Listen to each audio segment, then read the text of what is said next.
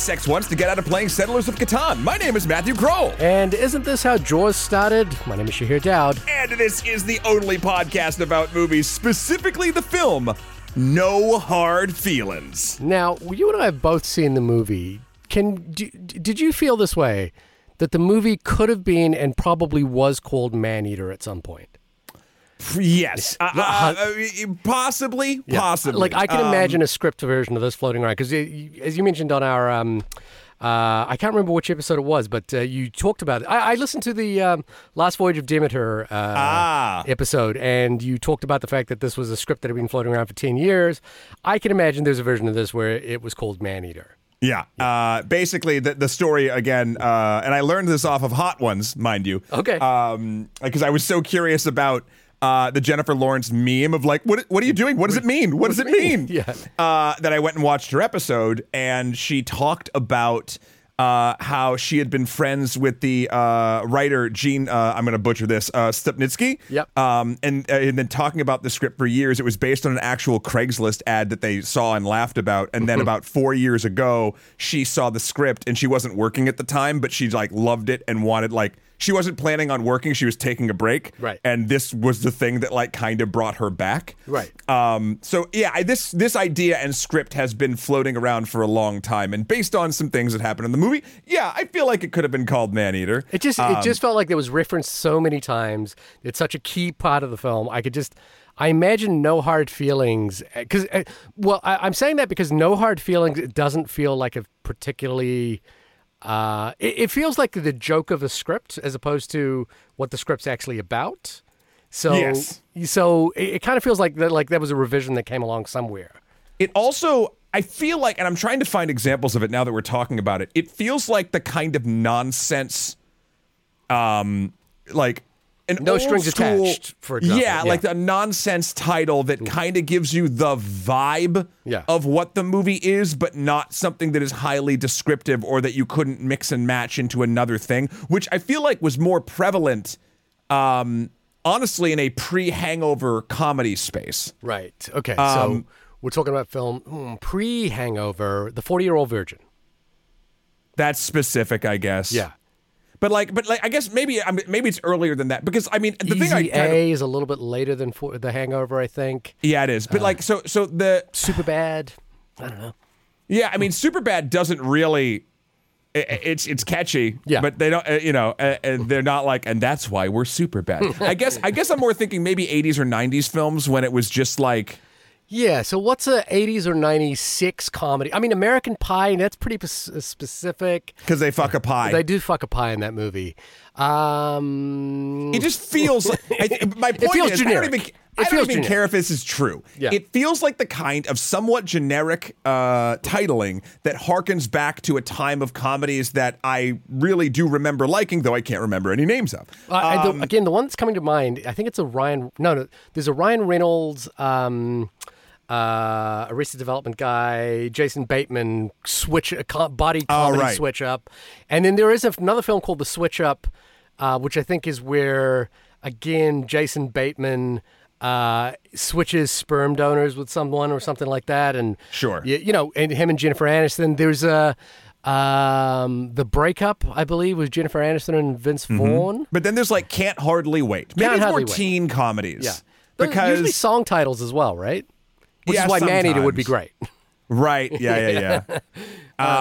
Anyway, I was very excited to do this movie because one, I saw the trailers for it and I thought it looked quite funny, and two, I just don't think they make a lot of movies like this anymore, and I was deathly curious to see how a movie with this premise would survive in the year of someone's Lord 2023. Do you know what I mean? Yeah, there's a great article in the New York Times by Leah Greenblatt called Bringing Sexy Back to the Movies with a 2023 Twist, which the opening lines are, critics and audience have long despaired, where have all the romantic comedies gone? The freewheeling effervescence of bygone Harrys and Sallys and Bridget Joneses, the bright aspirational gloss of a Nancy Meyers production. Her latest was dropped by Netflix in March when the price tag reportedly sailed past the $130 million mark. Instead, what modern viewers mostly get are pale, labored imitation. The frenetic Jennifer Lopez, Josh Duhamel caper Shotgun Wedding, the hollow core Ana de Armas, Chris Evans vehicle Ghosted. In projects like these, romance is an empty gesture, chemistry a distant dream. Moviegoers are starved for something unabashedly adult, and the film gods willing actually fun. We'll probably have better luck finding it this summer in the revival of another languishing genre, the rom-com's hornier cousin, the sex comedy. Yep. Though, what hard R shenanigans look like in a 2023 post-Me Too, post-pandemic, post-online cultural wars may necessarily be a very different thing than in 1993 or even 2013. Exactly your question, Matt. Yeah. How does a movie like No Hard Feelings fare in the... I mean, it's funny. I think at one point I did call this the post-Me Too, post-Black Lives Matter sort of moment, but it feels all encapsulating. Like Occupy Wall Street feels like a part of this conversation as well. So it does feel like we are, and this will co-opt a co-opted term here, but the way the GOP has co-opted the term woke, even I believe Ron DeSantis is running his entire campaign on anti-wokeness. What a great stance. I know. Can you tell me, Ron DeSantis? We're going to cut right now to Ron DeSantis describing what woke is. Ron? Oh, you can't. It's everything you don't like. Yeah, okay, cool. It was the excuse that I had before which allowed me to be sexist, racist, misogynistic, and all of the above things. Because now it's woke. Yeah, but now it's woke. We know if Barbie has taught us anything, it's go woke and go broke. Is Oppenheimer the sex comedy of 2023? Is the one line... No, but that joke is. Yeah. Did I say comedy? I meant pest. It's the sex pest of 2023. The sex pest of 2023. The Bhagavad Gita. I am now... What is it? What is the line? I am death, destroyer of worlds. Yeah. Yeah. But well, fucking. Anyway. Yes, you were excited about this film. There's an odd thing that's happened, which is that I have long since championed going to the movie theater to support smaller films. Yes. However, that has come in conflict with my inability to get up off the couch these days. and so when a movie like No Hard Feelings comes along, there is a sense in my brain, and I'm not suggesting this is right or this is a good opinion to have, but there is a sense in my brain of I can just wait for the rental on this one, or I can just wait till it hits streaming. Maybe. Now, I did watch it with my wife, and we had a good time watching it. It was a really great home rental for us. And yes. That's not to say that it wouldn't have been a fun movie in a movie theater with a crowd. It did surprisingly well, I think, at the box office. They had a really good campaign for this movie. Yeah. They really trotted out the best one-liners, the titillation, I guess if you call it that, of Jennifer Lawrence doing sort of a goofy sex comedy. Given what Jennifer Lawrence's position in culture had been before her sort of break from acting for a little bit, as kind of the second coming of Meryl Streep at some point. She's got 4 Academy Award nominations, 1 win, known for serious roles, and a legitimately important actress in modern culture. It's funny because going into it, I'm like, oh man, I love Jennifer Lawrence comedies. And then I'm like, wait, what? Yeah. Well, what Jennifer Lawrence comedies are there? And you could argue that there are very funny moments in Silver Linings Playbook. You could which argue. She won the Academy Award for. Which, Don't Look Up also has funny moments. Yeah. So I guess that's it. But in my head, and maybe it's just from interviews or something, she's just a silly, fun person. I don't want to take credit for this thought, but I was listening to the Ringer podcast where they were talking about this film, and they made the observation that a lot of Jennifer Lawrence's public persona plays into our perception of her. And there was a really fascinating observation in that episode. Again, I don't want to plug another person's podcast, but I will because I do like the Ringer podcast a lot and I do listen to it a lot. But when you're traveling dimensions. With traveling dimensions. But right. The observation was that that Jennifer Lawrence kind of found fame in the wake, not found fame, but her popular success happened in the wake of Anne Hathaway's popular demise. So I mean, there is some drifting behind another cart in Mario Kart vibes there. I get that. I think that's not to sort of assign intentionality to it, but just to suggest that there was a moment when public culture felt that Anne Hathaway was just a little too much, and I don't agree with this, by the way. Neither do I. I just think that was the popular sentiment, or the perhaps the collective moment that happened there. And then for Jennifer Lawrence, that was a great opportunity, not intentional again, to rise, because she had a more of an easygoing personality, despite having the same accolades and Oscar. I think both of them won an Oscar in the same year. Anne Hathaway for Best Supporting Actress and Jennifer Lawrence for Best Actress. The Lawrence rises. The Lawrence rises. But like actually, this actually weirdly plays into. Wow, I haven't done a Marvel shill moment in a hot minute. Man, They must be slipping hard. I was going to say this actually does remind me of my old argument of there's only really room in the cultural zeitgeist for one cinematic universe for people to consistently pay attention to on a daily basis. I think that actually goes toward, this is going to get a little weird, but like, the totem-esque quality that we give various celebrities or different elements or even corporations, like in our lives, like it's weird, but there might have only been room in the popular cultural zeitgeist for one of the, and I'll even call it, this is sort of the tragedy of it all. It's the actress everyone loves until everyone hates them. Well, because remember there was Jennifer Lawrence and Chris Pine. No, not Chris Pine, Chris Pratt. Were the internet's two favorite people for a long time, and then suddenly fell off. Yeah. I think I just want to addendum to what you're saying, which is that for actresses there are much fewer spaces. Oh, 1,000%. But that's what I'm saying. Like no matter the places on the board, there's only so many in all of the different categories. And yes, actresses have way less, sadly. Yeah. So. It's just interesting that sort of happened, because then this obviously, same as it ever was, that arc kind of happened again. Like people just got sort of over or annoyed with Jennifer Lawrence for no reason. And did she fall out? I actually thought she took a well-timed break. Like she stopped to have children, I believe. Yeah. And I don't know, did she ever fall out of public grace? Or maybe I'm just so used to that happening that I have, again, the memory of it, like I do these comedies that have bland names that I can't think of. I'm speaking purely on speculation here, because I don't keep up with this enough. I'm aware, for example, a face that pops up in this film, Hasan Minhaj, is currently having a PR moment in history, in pop culture right now. So I'm sort of vaguely aware, but not super invested in a lot of this. I don't know that Jennifer Lawrence ever had that moment. I don't believe she did. I remember there was a sense of, not victimization, but I remember in the Reddit nude leaks, wasn't she one of the victims in that, which I think... I don't remember.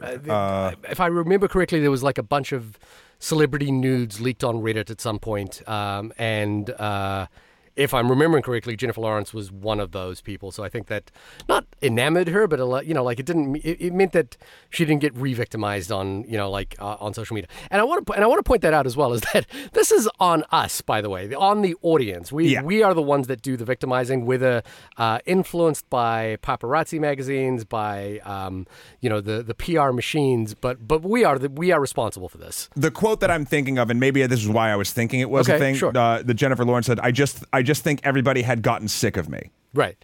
And so maybe she even kind of bought into that sort of thing, either the Anne Hathaway of it all, or like sort of, that sort of like building people up, actresses in this specific case, and that just to tear them down. Maybe it didn't happen, but maybe that vibe still felt permeated. And obviously, she kind of stepped away around, I think, 2019, which, Was it around the time Passengers bombed? The film Passengers. I think Chris Pratt so. and Jennifer Lawrence in a movie together. I think that movie was not well received. I have not seen it. I have not either. I think because from what I understand, email us at onlymoviepodcast@gmail.com if you want to talk about The Passengers. I think that movie, again, a completely uneducated thing, but I feel like people have talked about it. It did not handle women well. I don't know what the. But I just thought it was. Maybe I'll watch it one day. Yeah, I just thought it was a poorly received film. Yeah. So I'm curious to see it. We're circling on a lot of topics. A lot of this has to do with the celebrity of Jennifer Lawrence, primarily, and then a lot. Well, she's a producer. She's a producer on this film, and also, which is great. Not to forget that she did have a second film come out pretty much at the exact same time, released directly to Apple TV, called Causeway, which I heard is excellent. Rave reviews. Her and Brian Tyree Hill. Brian Tyree. I'm going to get that wrong. He was in The Eternals. He's in If Beale Street Could Talk. He's the voice of the father in Across the Spider-Verse. Apologies for getting the name wrong. So like that combination of goofy fun along with the well-regarded actorly performances that we would expect to get from someone who is the young Meryl Streep, or akin to the young Meryl Streep. And this movie, before we get into it, does feel like she's excited to do it. Right. Which I love getting that vibe from people in movies. Everyone in this movie seems quite psyched to be in this movie. And it just, I don't know, that is something, especially in comedies, you can feel. The one thing about this, though, is you can see that the excitement has to do with Jennifer Lawrence doing the film, right? Like maybe I was talking this over with my wife, and it's 2008 all over again. We're doing great. But we were talking about the fact, I guess we're getting into the movie a little bit here. How it didn't 100% land for me, but it was a perfectly serviceable, Friday night kind of movie. I think it does its job well, but I think what works in a movie like this, like The Hangover, like 40-Year-Old Virgin, that sort of thing, is when there are a number of bit players around the main stars who come in and scene steal for one or two scenes. Sure. Like, I think that's where these kinds of movies really tend to work, and this does not have that. Like, I think everyone's excitable and everyone's fun, but Matthew Broderick is just, it could have been anyone doing the Matthew Broderick role. Hassan Minhaj coming in for one scene, could have been anyone doing that role. I didn't feel like anyone came in and really stole the show. And I think the excitement comes from the fact that it's Jennifer Lawrence doing this movie. Maybe. I think... I would say, I would yes and that statement. Okay. Because I think that might also be by design. Right. Like, I think they didn't want it to have those. I think this is supposed to be Jennifer Lawrence's show. Or right. Actually, to be perfectly honest, Jennifer Lawrence and Andrew Barth Fieldman, who plays Percy. Yeah. Like, everyone else is doing a great job to make them look really good. Right. And I think that is, in my opinion, sort of like they could have cast sillier, more comedic actors for the parents other than Laura Bernetti and Matthew Broderick, or utilize them in a different way should they want to, because both of those actors are quite funny. Yeah. Even cousin from The Bear, Ibn Mossbar Bakr. Yeah. It did. I was like, oh, great, it's him. I love that guy. And then I was like, anyone could have really done that role. I didn't think that what he brought to the table really made that role bigger than it was. Or did Gary not move you? Gary did not move me at all. Even though he is a tow truck driver and could very easily do so. Oh, he moves me. He physically moves me. He physically moves your property to and from places you don't want it to go. Anyway, I want to get into what the Internet Movie Database tell us says this movie is about. Ahem. On the brink of losing her home, Maddie finds an intriguing job listing. Helicopter parents looking for someone to bring their introverted 19-year-old son out of his shell before college. She has one summer to make him a man or die trying. Not really die. Like, unless you count the Jaws scene. But this, it's so funny. But this description feels like a 90s movie description. Right, yeah, absolutely. You can even reread it like, on the brink of losing her home, Maddie finds an stupid, silly trailer voice. Stupid voiceover guy. What did you think of the movie? I thought it was pretty good. Yeah. I was prepared to be disappointed. Right. I was excited about it. You're right. The media push on it felt really good.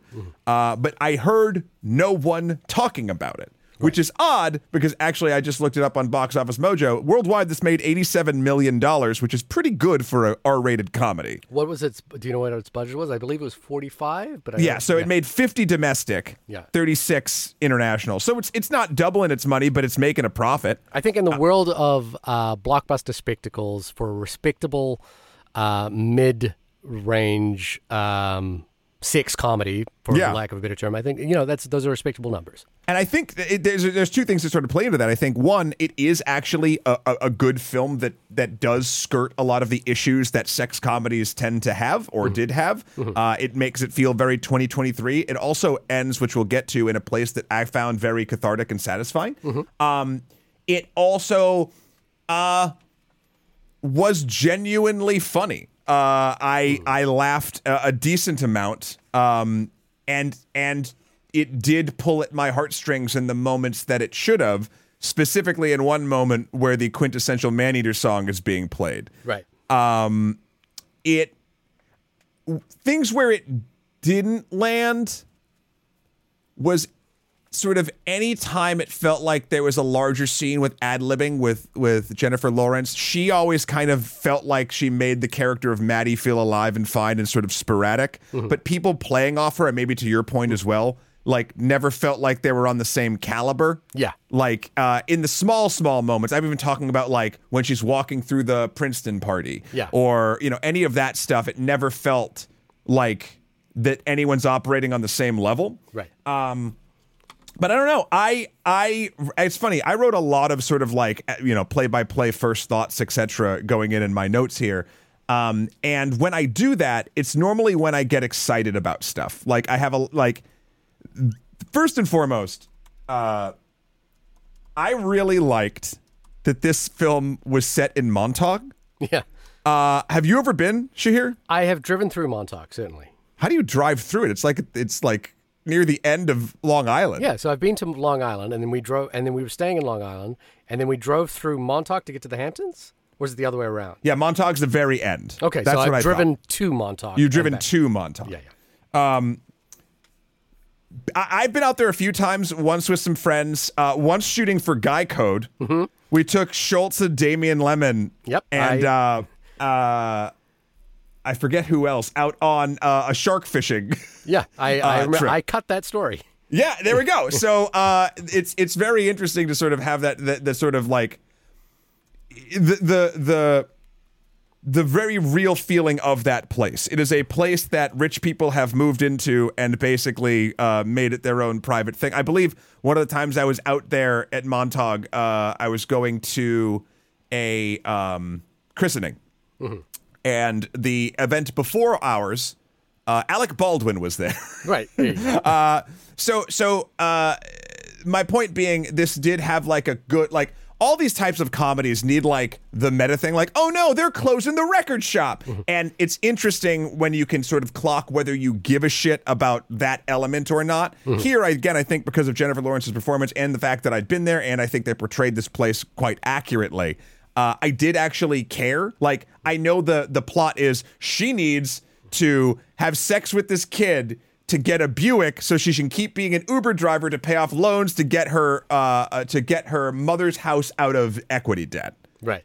Yeah. This is dumb as hell. There's a federal tax lien on her house or something like that. But like, I cared. And that goes a long way for me in these moments, for me to have those visceral moments of like feeling things for the characters. So despite the fact that I felt like sometimes the dialogue wasn't on an even playing field, I did connect with it, and I was laughing most of the time, and I got verklempt on occasion. So there you go. What about you? I was mixed on it, which is that I do feel that it's very serviceable. It works as it needs to work. I don't think it's a bad movie at all. Maybe to the earlier point that you said, which was that nobody's talking about the movie, I think is fairly evident that the movie's got not a lot to talk about other than a few good moments with Jennifer Lawrence and the young actor who's playing that role. I think it sparked the conversation around sex comedies just because we are sort of bereft of them, the kind of screwball comedies that we used to get. There's also, not necessarily in the sex comedy way, but the sort of the goofy leading lady, which, Sandra Bullock, Julia Roberts kind of had for a little while in the early 90s, early noughts, and then, Katharine Hepburn, going even further back. I think one of the things about Jennifer Lawrence that has been interesting is that the last maybe 4 or 5 movies before she took a break, were quite serious or sort of Oscar plays. I guess all of her work with David O. Russell, American Hustle, Silver Linings Playbook, Joy, kind of did have that sort of feel to them. So it was nice to see that the persona that we were kind of accustomed to in terms of the persona that was in Hot Wings was evident in this film as well. Oh, in Hot Ones? Hot Wings? Hot Wings. Hot wings. Ones. Yeah, but the way they eat the wings, right? Yes, they eat hot wings on Hot Ones. On Hot Ones. The show with hot wings and even hotter questions. Yeah, there you go. So I think it kind of it really worked there. I think it, as far as the comedy goes, I think it's a lot of like obvious gags, where nothing really is too surprising. There's one scene where they go to the Princeton party, I think is one where I was not expecting the direction for it to take where it did go, which I quite liked. But I wasn't quite sure of the setup. There's a gag involving a pill that's been taken, which we later learn is just Tylenol.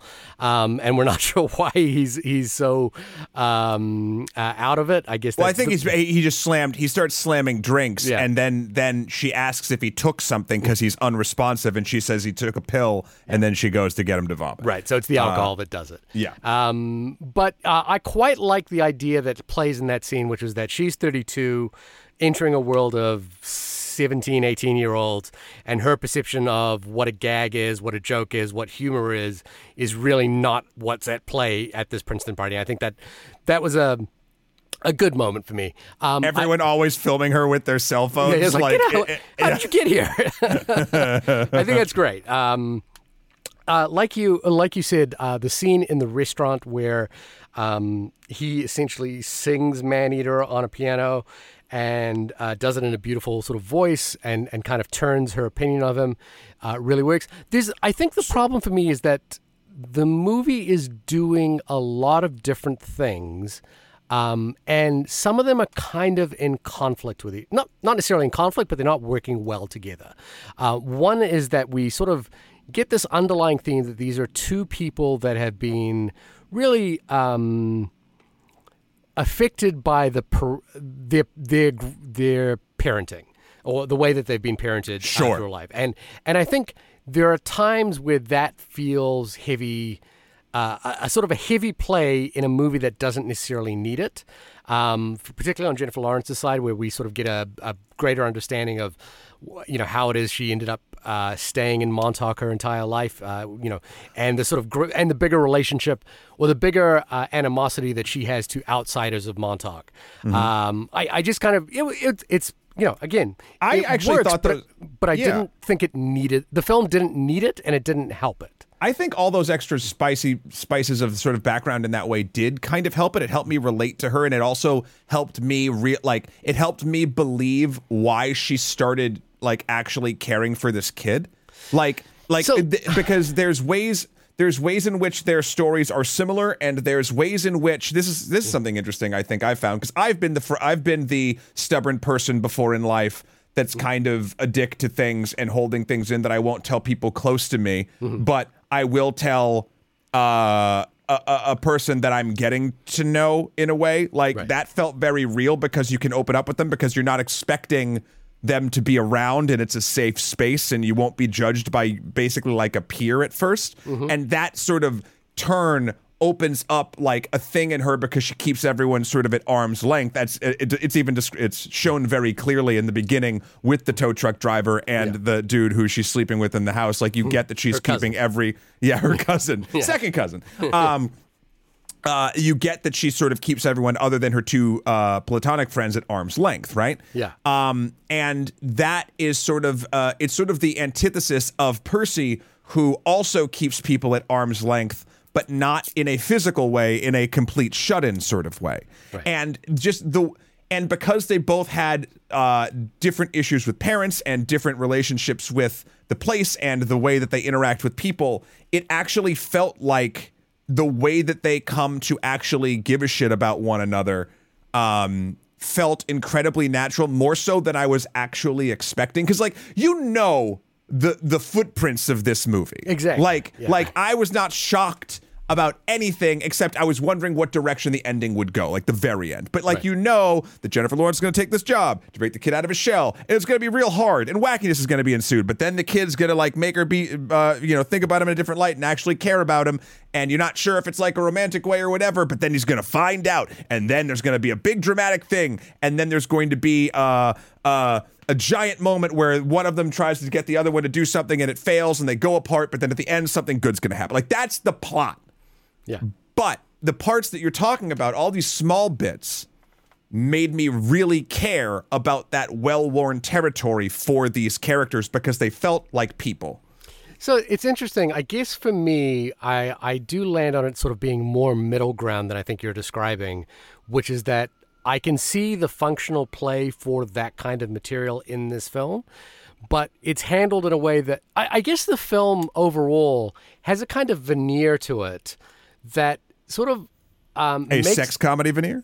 No, like an Infinity commercial or a Buick commercial, to be honest with you. I didn't get that. Also, the Infinity car at the end, the red Infinity car on the beach, really did feel like a commercial to me.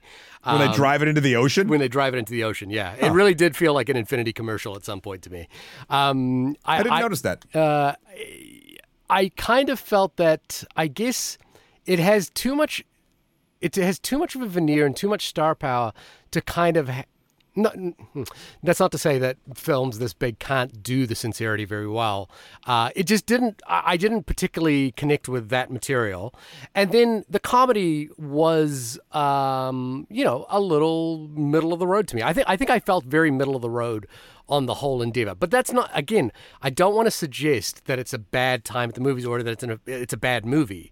I find it difficult to get excited about the movie. And I don't want to make it seem like I think this is the second coming of comedy. I think it's a really strong comedy. I think it's also doing stuff that's well-worn territory that is then elevated by Jennifer Lawrence and Percy, the actor again, Andrew Barth Fieldman's performances. Right. I think that the way that actually, let's go back real quick, because the moment where because they both never went to prom. That was another connecting moment. Yeah. So they're going to go have a prom night. So they're going to go to dinner, get dressed up fancy, do the limo, the whole friggin' thing, right? Yeah. And have sex afterwards.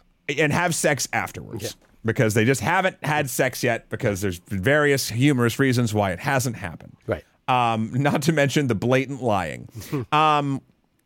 And so at a previous date at a bar, they get into a discussion about the song Maneater and how Percy thought the song was scary because he thought it was about an actual monster eating men. Right.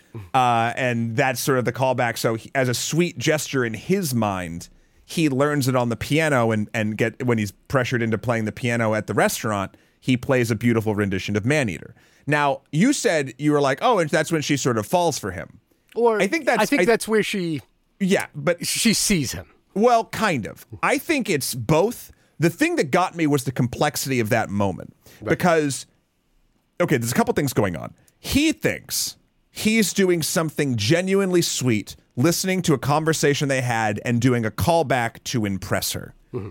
She might be impressed, but in that moment, and this goes legitimately all props to Jennifer Lawrence for selling this moment and its complexities, she is in a state of awe and personal terror because she is realizing in that moment, it's not just a doughy-eyed, wow, I see him for the first time. She goes, fuck, I see me for the first time. Right, the song is about her. And he doesn't see that. He sees it as a sweet thing because they talked about it, and he doesn't register how much of a fucking train wreck she is throughout her entire life. And she takes that song and all of its lyrics and internalize it against her entire life. And it damages her. Like, you can see it on Jennifer Lawrence's face to the point where by the end of the song, I didn't know which direction the end of that scene was going to go before the friend comes over and it changes directions. But like between them, I didn't know if she would be the one to bail or if she would be so like it was. It's a good moment. It's a very good moment. It was really, honestly, a masterclass in acting without words. Yeah, I noted that moment as well and said the expression that she gives and the amount that the camera lingers on her is a good, demonstrates a good understanding from the director of what a movie star is and what a movie star can do for your film. Yeah.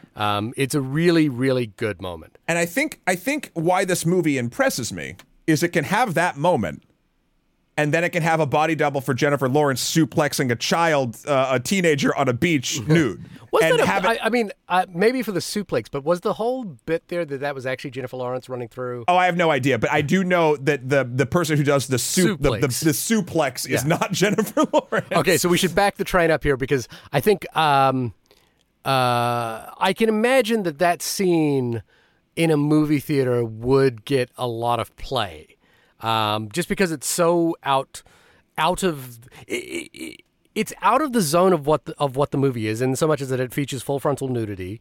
In a fight scene. In a fight scene that doesn't have much consequence for the movie itself. Like it's a fight scene that's done in a kind of way where you could see that there's a hedge of bits onto where this fits in the story, because you could easily lift that entire fight scene and the stealing of the clothes and have the scene play out exactly as it does with no consequence change whatsoever. It doesn't affect any part of the story. It can be easily lifted up. And I kind of felt that I was like, oh, yeah, okay, it's cool that the movie's kind of going off the rails here, but also it's going off the rails and then swinging right back to where we were before it happened. I liked that moment specifically because it turned an intrinsic, like, air quotes, sexy scene of skinny dipping at the beach into something I would like. It's shot to, like, when the fight scene happens with the kids trying to steal their clothes when she marches out of the ocean naked. Yeah, it's not sexy. Yeah, it's funny and kind of scary. I think it's a kind of great physical comedy that something like The 40-Year-Old Virgin demonstrates as well. You know, it's like the great sort of like the movie is going to we're going to go off the rails at this moment. But I really liked that it was like, okay, here's Jennifer Lawrence doing a nude scene, but it's not like I don't feel like that was designed to ogle. I feel like that was designed to be a certain like spice in a comedic scene that is like makes you just go, what the fuck? I wondered, there's stories that Jennifer Lawrence's tenure with X-Men was sort of quite. Oh God, I forgot she was quite painful towards the. Like she just wanted to be done with it. Yeah. And I wondered if this was. Me too. This kind of felt like an action reprise of like. What that Mystique character would do in that situation, maybe, but like Jennifer Lawrence just as herself doing it.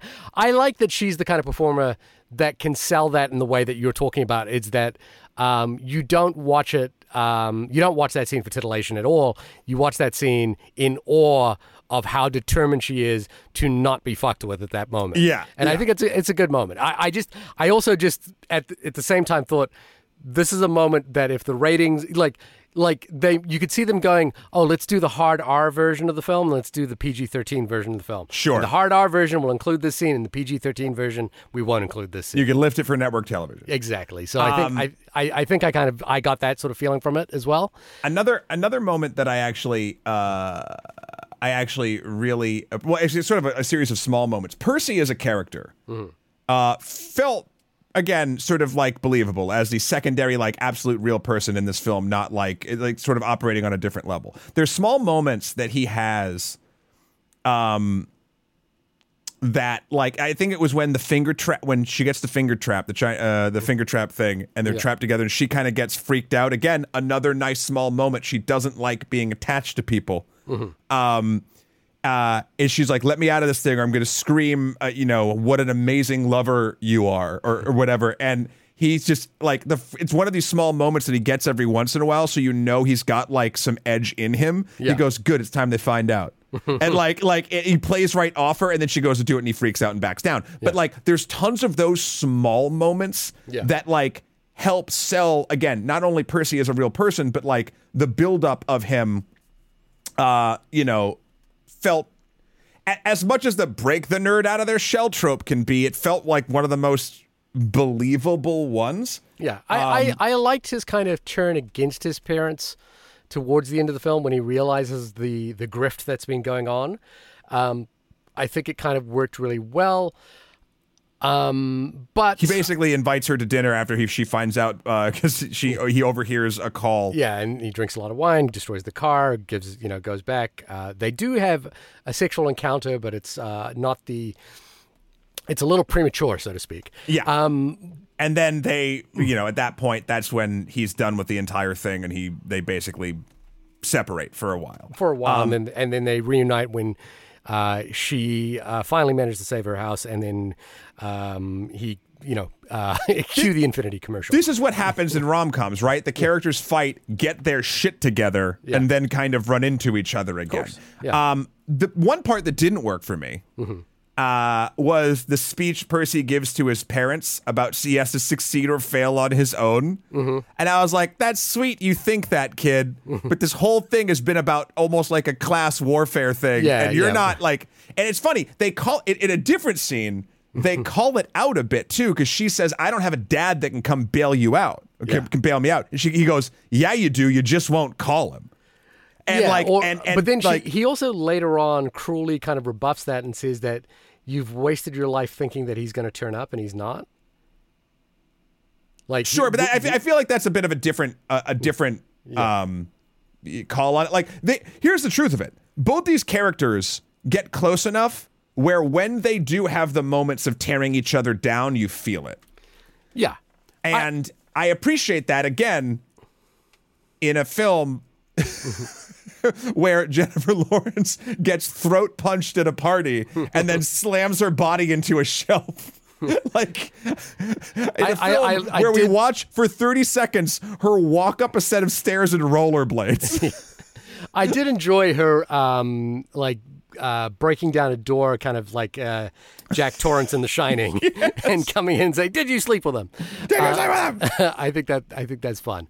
It does pain me that there is a little bit of. I think there's a phenomenon in film, and it used to be called the bottle episode in television, or the vacation episode in television, where they sort of incorporate a vacation trip for the actors into an episode of television. Brady Bunch started that, didn't it? Yeah, Full House goes to Hawaii.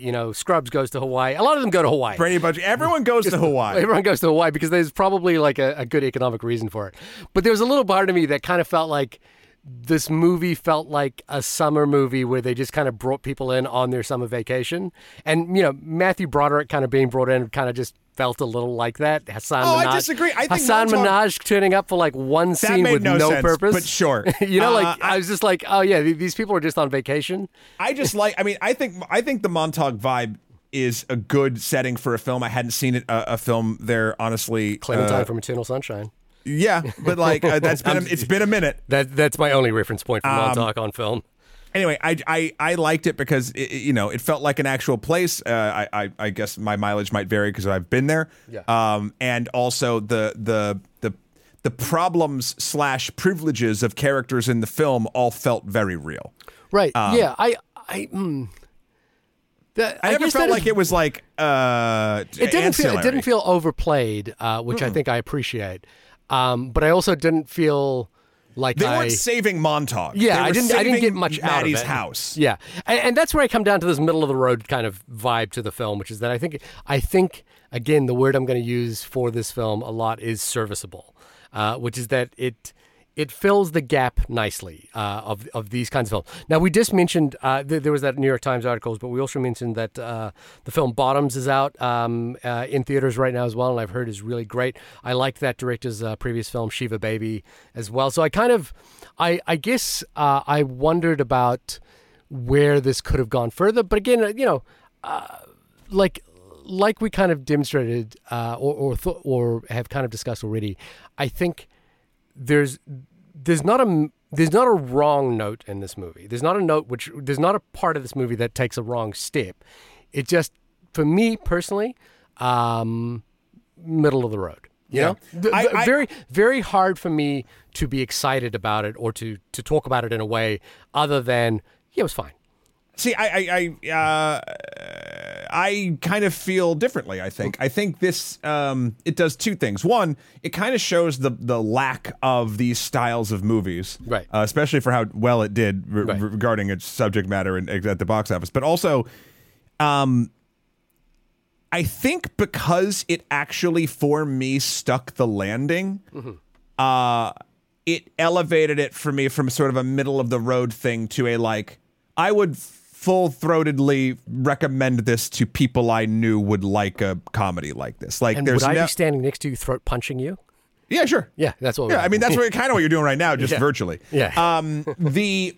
Because like it all sums up, and now deep spoilers for No Hard Feelings, where they.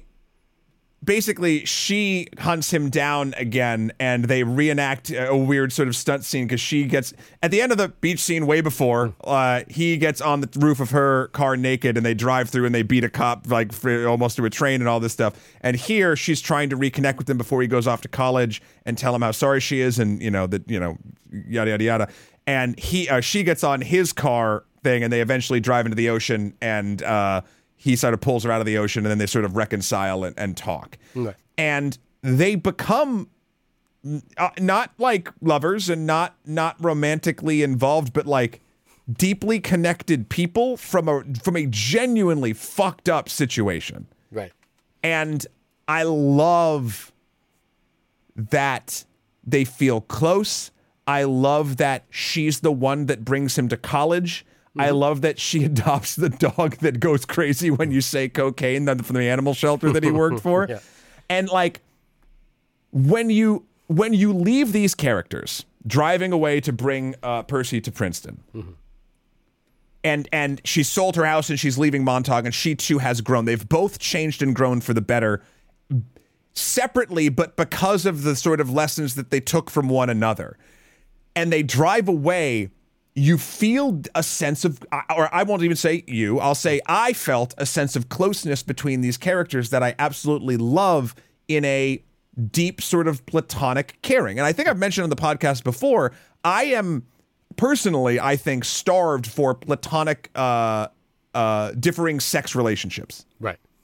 I don't think they happen. And granted, this started on a pretense of sexual intercourse, but it evolves and changes and gets fucked up, and then these two people who genuinely form a connection get to be close, non-sexual partners. And you don't get to see a man and a woman, specifically with an age difference in this thing or anything, like really get to that. I mean, the last time, and this is a little bit more complicated, but the last time that I sort of felt this, and it was the first time in a long time, was Good Luck to You, Leo Grande. Right. Like, that's different.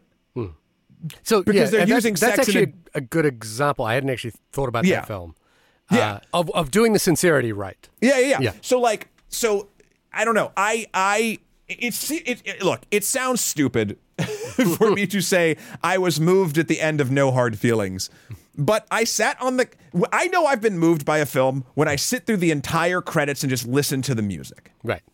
And I did that. Right. And so that to me says that something connected with me, I think, beyond what it did for you and probably for a lot of people. But I do think that there is something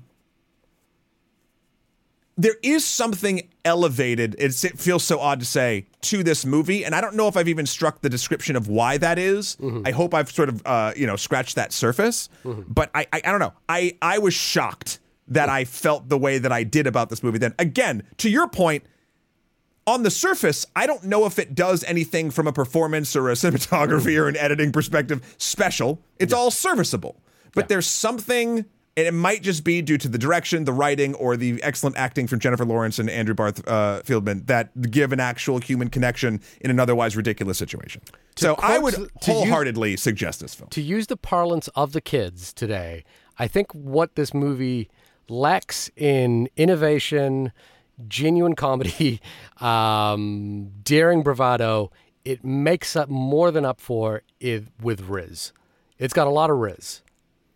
I think I agree with the first one of your three. Yeah. But not the rest of them. But sure. Okay. Sure. So what was the... Well, you said it lacked shock value and genuine comedy. I think it kind of has both those things. Okay. All right. Yeah. But the first one, I agree with. Yeah. And look, it's getting by on vibes and Riz. It's getting by. The Riz is doing all the work here, and I think the Riz is great. It's so woke. It's so woke. It's so... I mean, the other thing to think about, I guess, is that part of the appeal of a script like this is it kind of inverts the format. Well, not necessarily inverts the format, but maybe changes the perspective of what a comedy like this would be. Thinking about American Pie, which would entirely be from the perspective of the young boy trying to get laid for the first time, and instead it plays it from the woman who's going to be, the older woman who's going to be doing the laying, so to speak. What does she say?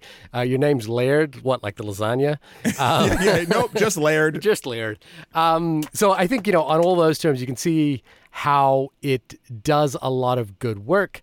For me, I've said it before, I don't think it bears repeating, but, it was middle of the road, but I appreciate that it was more than that for you. And that, I wouldn't discourage anyone from watching the movie, certainly. You're not going to actively start your anti-No Hard Feelings campaign? Look, it's not going to appear on my top 10 of the year. It's not going to appear in my Oscar ballots. It's not going to appear in a lot of places for me. But might, on a slim margin, appear on mine. Yeah, but I would if someone said, "Hey, is this okay to watch?" I'll be like, "Yeah, it's fine." I would give this a number 10 spot at this point. Really, a number 10 spot at this point. I don't know. What does it knock out in that listing? Ooh, what does it knock out? Yeah, maybe, like what comes right after it? Oh gosh, well, I haven't started putting together. But you were very confident about that. This was number 10. I did say maybe. It was literally in the description. Let's say it knocks off. What have we done this year? Let me look. I'm going down the list. Let's say it knocks off. Oppenheimer. Mission Impossible definitely probably knocks that off. I'm scrolling down. Asteroid City. Oh no, I don't Past know. I really Lives, liked Air, Asteroid City. Fast X. 1001. It knocks off Black Adam. That was last year. Super Mario Brothers is really taking a tumble. No, here. it's not Dungeons doing and Dragons really off the list right now. It knocks Air off my. You know what? Fair. You were telling me before we started the episode about a new discovery. Yes, but hold on. This has been the only podcast about the film No Hard Feelings. Now we can talk about other things other than the film No Hard Feelings. Okay. You were telling me about something that you had discovered that I have long since been championing from the rooftops and I think I'm not alone in this. Rolling Stone magazines has called this one of the greatest sitcoms of our generation. Do you want me to pitch you live on the podcast? You've already pitched me. We're not gonna do a lying bit here.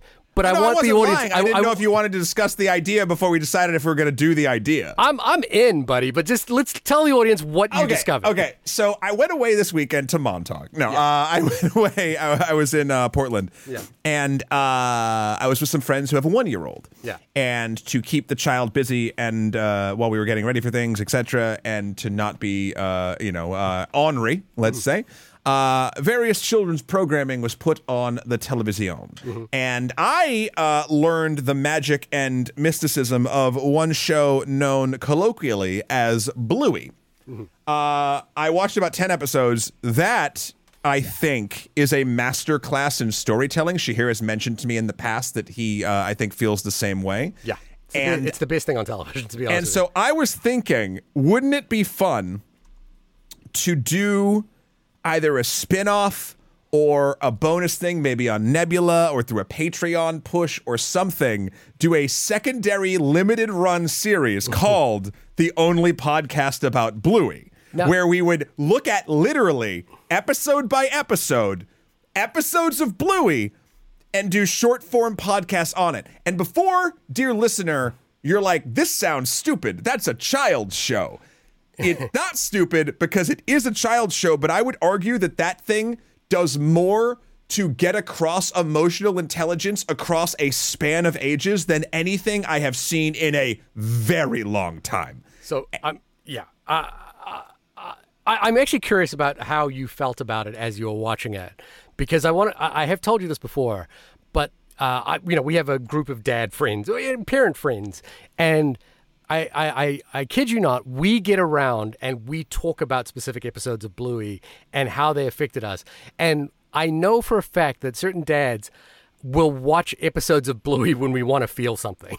Sure. Like, well, so this is my point. Yeah. Like, I think it's interesting because you have a child, I do not.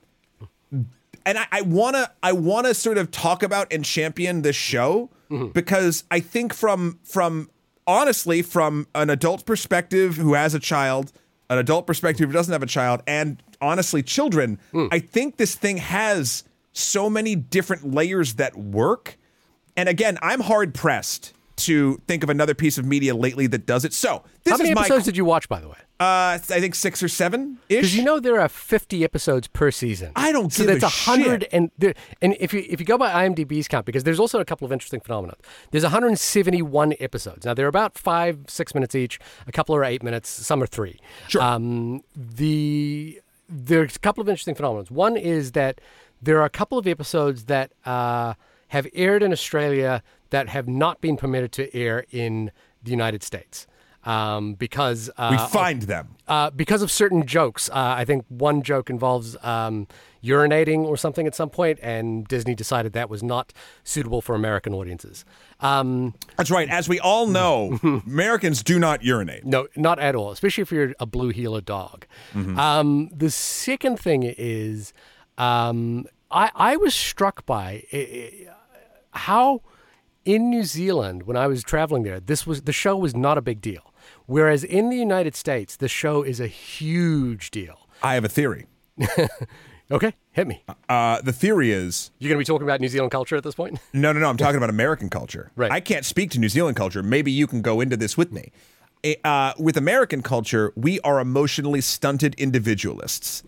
And we are flabbergasted when we can get emotional intelligence put into us that in a way that we will understand and connect with. And I think that is not a uniquely American thing, but something that is very, very, very common here more than other places in the world. And I think that is why we as Americans, I'll even say me as an American, see this. And not to take anything away from it, but just the thing that like instantly hooks you in because you're like, oh my God, I can talk about X, Y, and Z, like, and a child. And there's I don't know. It all works in that way for me. And I think that really does have to do with sort of American individualism. Yeah, let's talk about that. One thing is that Dad from the dad from Bluey is hardcore dad goals and almost too much. You know, like we always joke about the fact that he's just an impossible standard to live up to. But he always looks tired. Oh, and that is 100% true of every dad. You must know. Yeah. Anyway, I don't want to get too much into it here. So listen, dear listeners, email us in onlymoviepodcast@gmail.com. Has this idea piqued your interest? And this is something that's interesting because I don't know if our core listenership would be terribly interested in this. You can all let us know. But this is something that I actually do think with Shahir and I's combined either media literacy or idiocy would make a phenomenally entertaining podcast, and the name rhymes with our already existing podcast. The only podcast about Bluey. Movies, Bluey. It's a little okay. It straight. doesn't rhyme. It is a mirror image in a pleasant mouthfeel sort of way. There are the same amount of letters, right? No, I don't fucking no. know. There's It more just letters. sounds nice. So email us and let us know if you think it's good. 'Cause it's weird. This is the thing. This is the dumb idea that I do feel like even though we've been doing this podcast for 8 years, we could do this and somehow it would get like picked up on blogs and shit. And that's the thing that like does it. And the important thing is that's not why I want to do it. I was going to say I genuinely, if you've listened to this far, and I think the thing for me is that I'm always sort of telling non-parents. I think I told you on the show. You have. That Bluey is one of the greatest things I've ever seen. You have. And now I know. And now you know. And it's like, I'm not kidding. I'm not kidding about that. It's not hyperbole. Bluey is one of the greatest shows of television. I think we could add something to the Bluey conversation. Anyway, sorry, we've tangented too long. Let us know what you think. Again, onlymoviepodcast@gmail.com. I've been to a Bluey birthday party recently.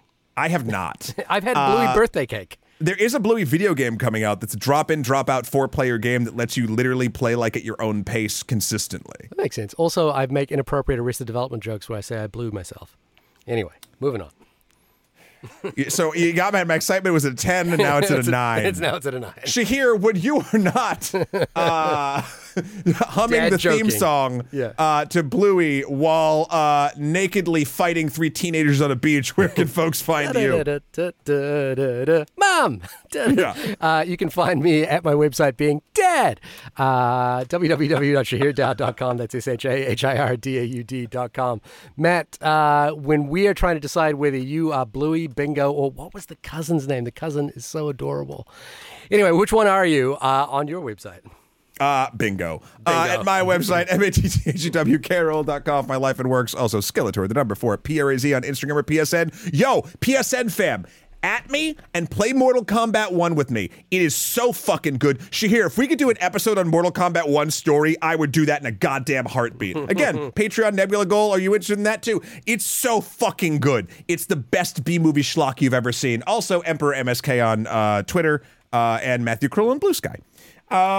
Next week, I will be back to a regular schedule, meaning I could go to a theater if there was something to watch. I am interested in seeing Bottoms. Dare we do 2 comedies in a row? Oh my God, could the world survive? I don't know.